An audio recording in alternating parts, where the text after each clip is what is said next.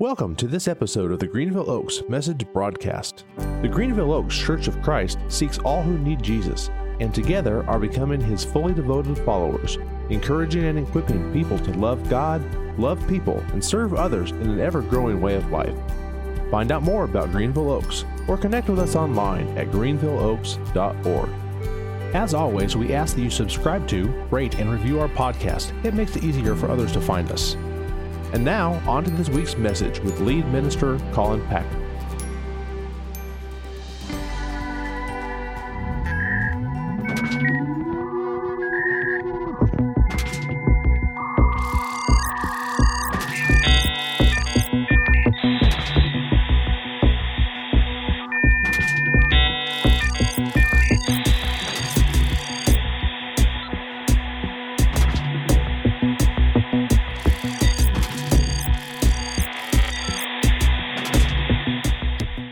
Well, I've been thinking this week as we've been in this series on the Holy Spirit, and as I have been considering Scripture and I've been thinking through the Spirit's connection in my own life, I often think that the way I see my kids interact with me as father, there's something there to learn about how God sees us as well. And one of the things I notice as I play with my kids, especially as they were younger, playing hide and go seek was one of our games that we played, as many of you probably as well. You probably maybe can go back to an image in your own mind as a parent or a grandparent all the way back when they were younger, or maybe your own memories yourself of playing. And I was just watching this week as my kids were playing with their cousins, and I noticed that when you're really young, you think that if you can't see other people, they can't see you. So hide and go seek early on isn't necessarily going and hiding. It's making sure that your eyes are covered so that no one can see where you are. But we learn as we grow up that that's not actually how the world works. It's not just what we can see that allows others to see us, that we're not hidden as much as we think we are. And all of a sudden we grow in awareness that others see from different perspectives. And our eyesight grows, our vision grows, and as we age, we begin to lose a bit of that vision as things go on. But I think part of what it means to be in tune with the Spirit of God, and part of the work that the Spirit does in our lives, is to help us see more clearly. And that's what today's sermon is really all about. It's about our vision. It's about what we see and what we don't. And it's about asking the Spirit to continue to transform our vision. That's what we need. We see this over and over in Scripture. I want to point to some of those places today where when God touches a person, when the Holy Spirit comes into a person's life, they begin to see more clearly. Blindness goes away. Vision is more clear. And I think this is one of the ways the Spirit works in our life, is to wake us up to the reality of the way things are. I think there should be a marked difference, actually, between the way we see the world and the way those who don't have the Spirit of God see the world. And as we read the Gospels, we see this, don't we? Jesus made blind people to see. Mark chapter 8 is one of those stories that stands out in my mind. It's a story right before Jesus has this interaction with Peter about who he is, that he's the Messiah, and Peter doesn't fully understand that. But right before that, if you'll remember, there's a story of a healing, and it's an odd story of a healing, right? It's this guy who doesn't see clearly, and he has an initial healing. There's spit that goes into this story that somehow is a part of the healing story that's there. He sees people walking around like trees, and finally a second healing comes to see more clearly. But probably the most memorable story to me in all of Scripture about coming to see more clearly is a story about Saul, who becomes the Apostle Paul in Acts chapter 9 is where the story is found. In fact, if you have your Bibles, feel free to open and turn there with me. Probably the most famous story of vision correction comes in Acts chapter 9. Saul is on his way to Damascus to do what he's been doing, which is persecuting Christians, people who believe that Jesus is the Messiah. And on that road, there's this bright light that appears and knocks Saul off of his feet. And for 3 days, Saul was blind until he receives the Holy Spirit. And it's as if the Holy Spirit is the very thing that changes Saul's ability to see the world more clearly. Listen to this in Acts chapter 9, verse 17. It Then Ananias went to the house and entered it. Placing his hands on Saul, he said, "Brother Saul, the Lord, Jesus, who appeared to you on the road as you were coming here, has sent me so that you may see again and be filled with the Holy Spirit." And immediately something like scales fell from Saul's eyes and he could see again. The story reminds us that when we come in touch with the Holy Spirit of God, our vision becomes corrected.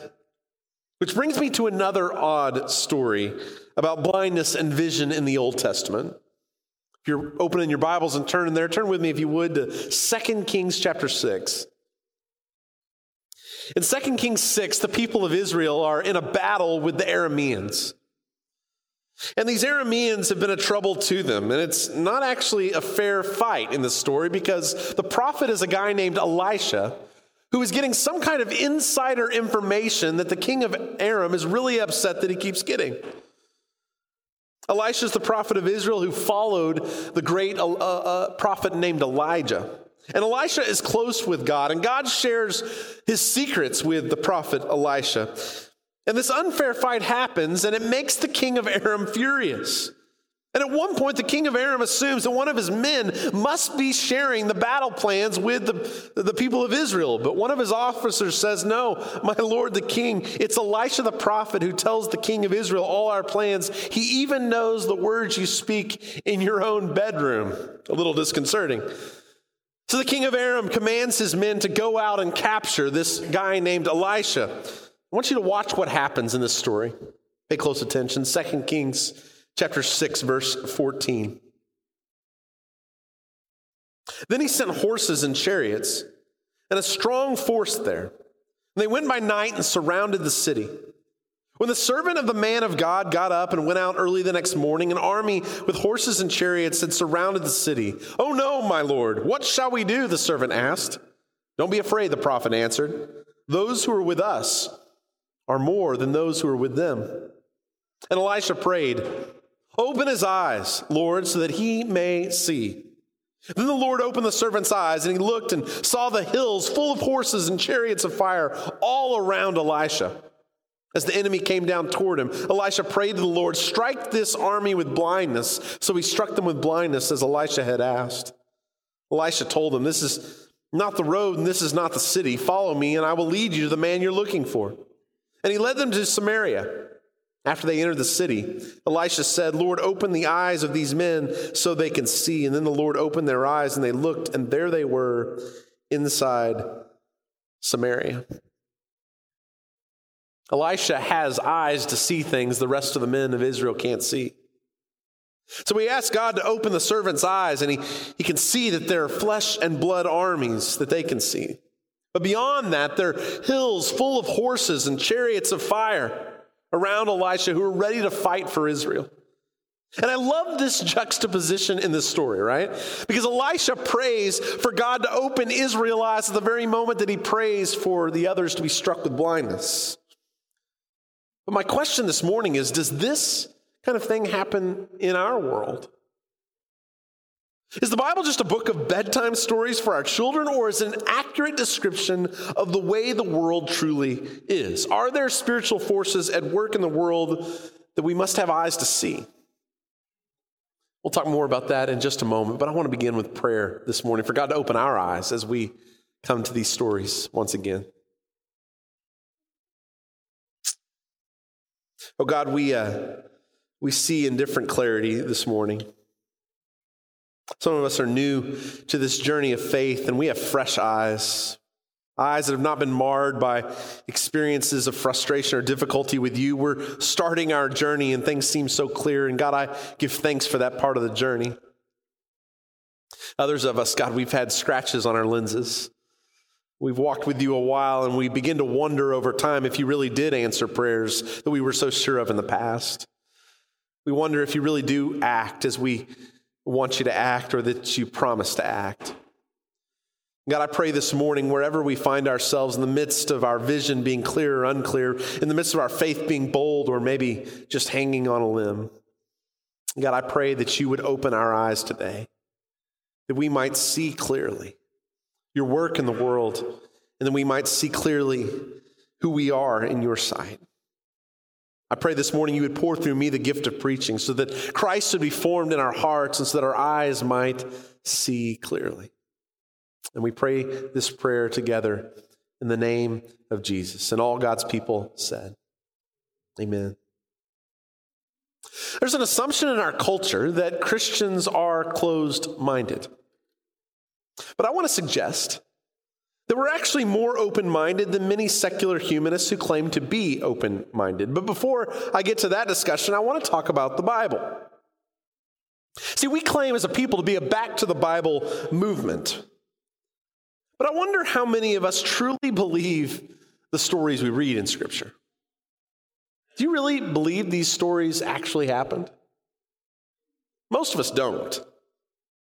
Now, we say we do, but if one of our non-Christian friends asked us if demons really exist, like in the stories in the Gospels where Jesus cast them out, we might say something like, well, this was written in pre-Enlightenment time before they had the diagnoses that we have today. After all, we live in a post-Enlightenment world. We have the scientific method. We have cures for diseases. We've created a cell phone with more information on it than the Encyclopedia Britannica that many of you bought years ago. We live in a developed nation.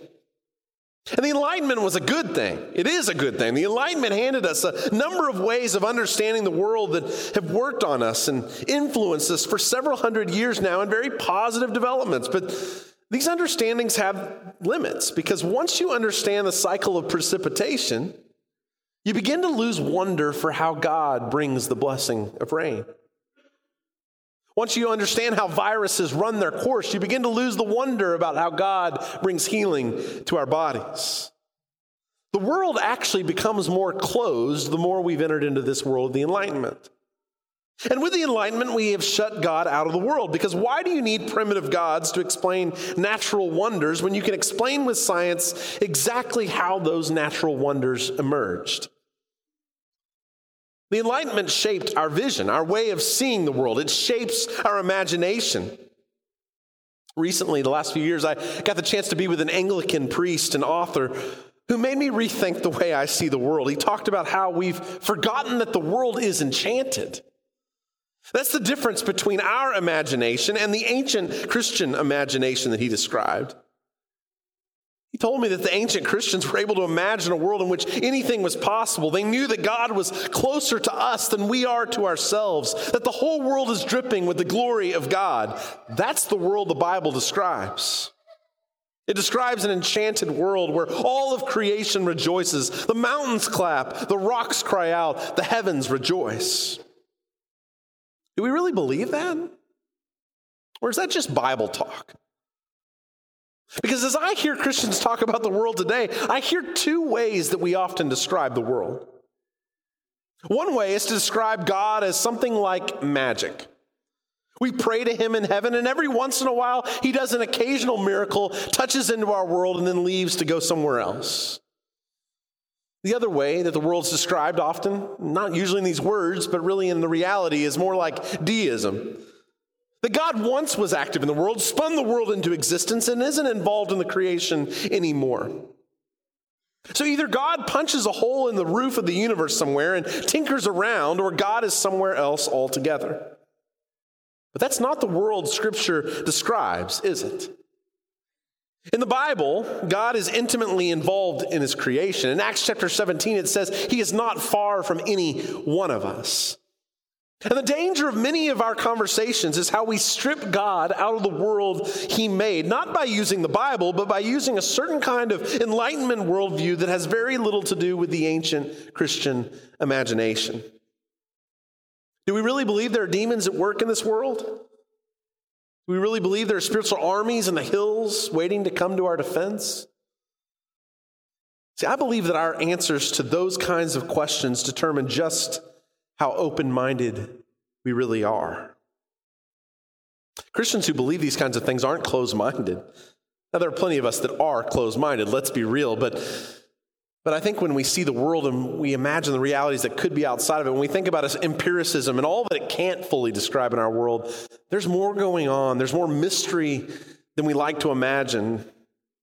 One of my favorite authors said it this way: In our world, we often hear people talk about being open-minded, about how religion can be stifling because of how closed-minded it can be. Now, it's true that religion can lead people to be incredibly closed-minded, but the terms open-minded and closed-minded aren't usually applied accurately. To believe this is all there is and we are simply a collection of neurons and atoms, that's being closed to anything beyond that particular size and scope of reality. But to believe that there's more going on here, that there may be a reality beyond what we can comprehend, that's something else. That's being open. If you're open enough to believe there are other forces that may be at work in the world, then you may be interested in what the Apostle Paul has to say in Ephesians chapter 6. In fact, open there with me, if you would, to Ephesians 6, verse 10. It's a passage I read actually in the last series we did together. I think it's important and vital for us to understand this in the midst of a world that is so divided and is drawing up battle lines all around. Listen to Paul's words describing the real battle we face. Ephesians 6, verse 10. Finally, be strong in the Lord and in his mighty power. Put on the full armor of God so that you can take your stand against the devil's schemes. For our struggle is not against flesh and blood, but against the rulers, against the authorities, against the powers of this dark world, and against the spiritual forces of evil in the heavenly realms. Therefore, put on the full armor of God so that when the day of evil comes, you may be able to stand your ground, and after you've done everything, to stand. Stand firm then with the belt of truth buckled around your waist, with the breastplate of righteousness in place, and with your feet fitted with the readiness that comes from the gospel of peace.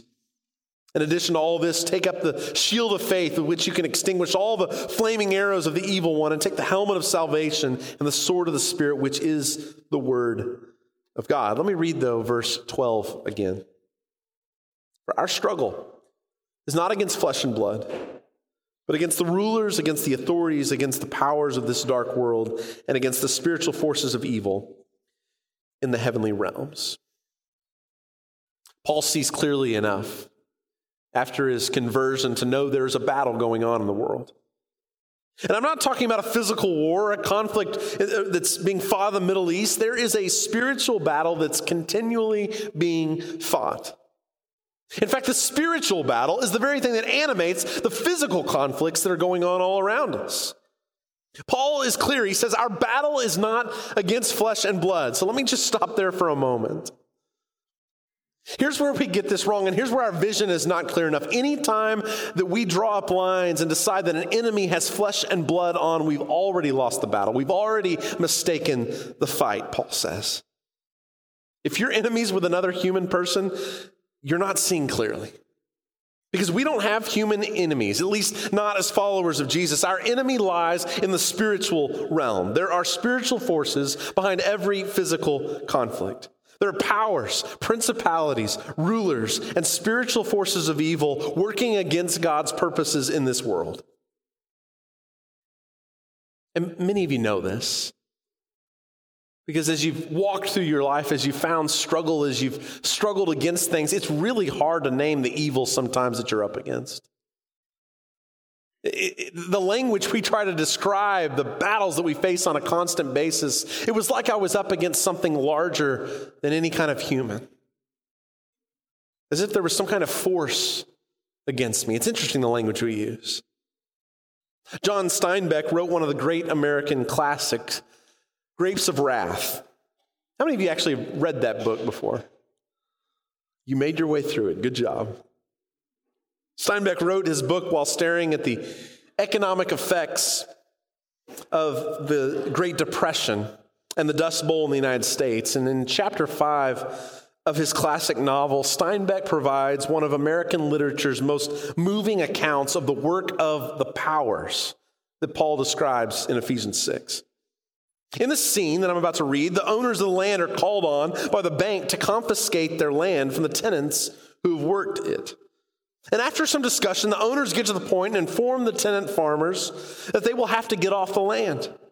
One tractor, it turns out, can do the work of a dozen families. When the farmers protest that they're poor and have worked the land for generations, this is what the owners have to say. We know that, all that. It's not us, it's the bank.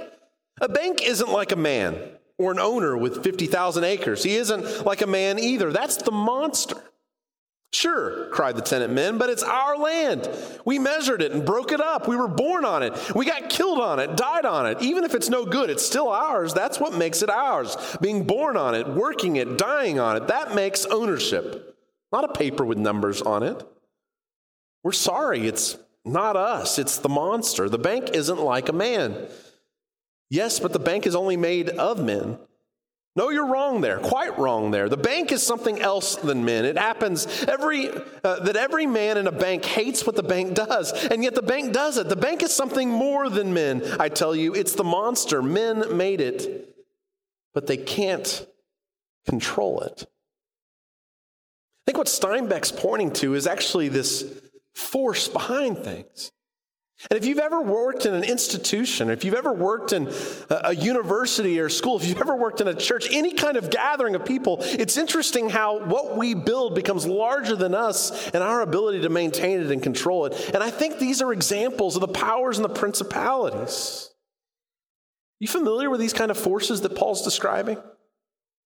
In short, the powers comprise that something larger than ourselves, within which many of us feel trapped, and against which many of us feel powerless, whether we hate or fear or worship that something.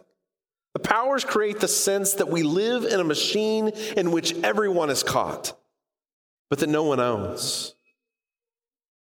Anyone who's worked closely with the cycles of poverty that occur all around us in our world understand this. Millions of people are homeless, and ending homelessness is not a simple task because there are powers and principalities at work to keep people on the streets. Or maybe you've seen the national deficit recently. Doesn't it all seem so big, so insurmountable, like it's beyond our control? But the powers are not just at work in big systems, governments, and corporations. The powers and principalities can be at work in our individual lives as well. In fact, Jesus battled those powers daily in his world. He encountered people who were inhabited by evil spirits, by demonic influence. But the question is, do you still believe that happens? Here's what I believe. I believe that Satan is real. Satan is crafty. And Satan works in the way that he can cause the most fear and destruction in a particular culture. And I believe he works in different places in different ways to accomplish that agenda. In the post-Enlightenment world of 21st century America, I don't hear too many stories about demon possession. We have medical and scientific diagnoses for everything. In my small, closed world, I've grown up skeptical about demon possession. I'm much more comfortable naming demon possession things like multiple personality disorder, schizophrenia, and mental illness. But then I hear stories from missionaries who spent time in third world countries, who I know and I respect, share about seeing demons at the foot of their beds. I don't know quite what to do with it, but I know that I trust that they're sane people who are lovers of Jesus. One missionary told me about living in Venezuela and having a student come to him seeking his advice on an experience he was having. And the student said, "Most nights when I go to bed, I have an experience where a dark figure enters my room, pulls me out of my body, and I go down a tunnel." And my missionary friend said, let me stop you right there. Can I finish your story for you? As you're flying into the tunnel, you pop into a beautiful world with this figure as your guide. And as the dream goes on, the scene goes to black and white and becomes more and more grotesque. And then the person who was escorting you becomes more grotesque and begins to pursue you and persecute you. And just as you think you can't take it anymore, you feel yourself jerked back into the tunnel and slammed back into your body. Is that accurate? By that time, the student was staring with eyes wide open and said, "How did you know that?" And my missionary friend said, "That's the way it often goes with demonic visitation." My friend prayed with that student and let the Spirit know he was no longer welcome to visit the student, that he was a Christian. The power of darkness had no power over him, and that student no longer had any visitations. That missionary friend is now a professor in one of our colleges, tells this story once a year in one of his classes. And over the past 10 years in the States, half a dozen students have come up to him and said that they've had that same vision and that same experience on a regular basis. This stuff is real. But let me ask you, If you were Satan and post-Enlightenment 21st century America had determined you were a mythic character that doesn't actually exist, would you show up and prove to them otherwise that you were reality? I don't think so. But in a third world country where spirits are assumed to exist, do you think Satan would show up and manifest himself in clear and obvious ways? You better believe it.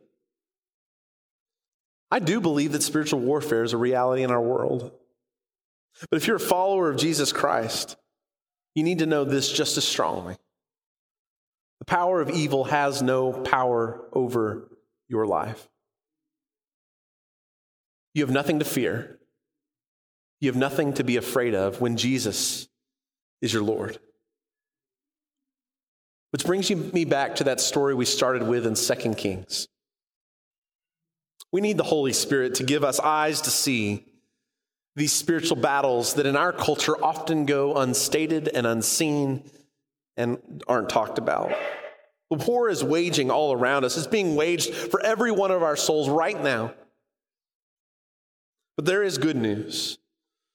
The war is actually over. The battle has been won. God wins in the end. From an earthly perspective, evil can seem so pervasive, can it? It can seem unstoppable. And watching the evening news would seem to support that idea. But from a heavenly perspective, Satan rages on earth not because he is so powerful, but because he is so vulnerable. Satan desperately rages on earth because he knows he is already lost, and he wants to do as much damage before the end comes as Satan possibly can. And that's why I think gathering here on Sunday mornings is so crucial for us to do. That's why I think the songs that we sing, the stories that we tell out of Scripture, the rituals that we do with communion and in our baptism, all of these are vital. You know, we often talk about it this way. At least this is how I was taught growing up. In a few minutes, we're going to leave and we're going to go back into the real world.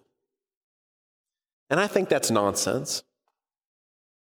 What we're doing here when we tell these stories, when we engage in these rituals, when we shake each other's hands, when we pray for one another, when we tell the story of Jesus, when baptism happens to remind us of the death, burial, and the resurrection of Jesus, what we're doing is reminding ourselves that this is actually the real world. We're recrafting our vision from the way it's shaped by our world to see things falsely, to be able to see them correctly in the way God intended them to be. And yet each week we leave these doors and we risk that we might forget. We risk that we might lose our 2020 vision. And that's why we gather back, and while we'll gather back again next week, it's easy to lose sight of what evil is and what good is.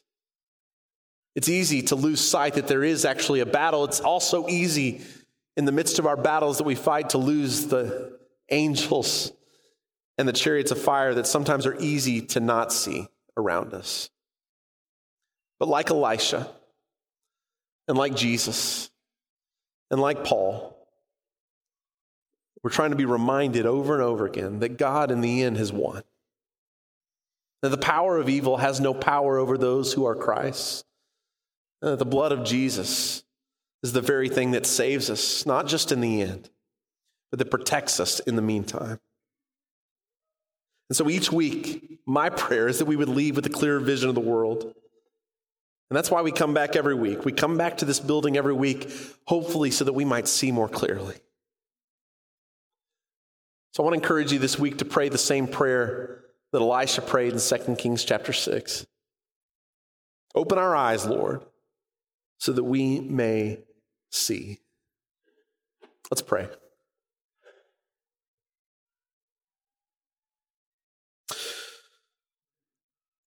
God, I know when we bring up the evil one's plans and schemes that we stir up a whole lot of trouble that the evil one wants to stir up this week.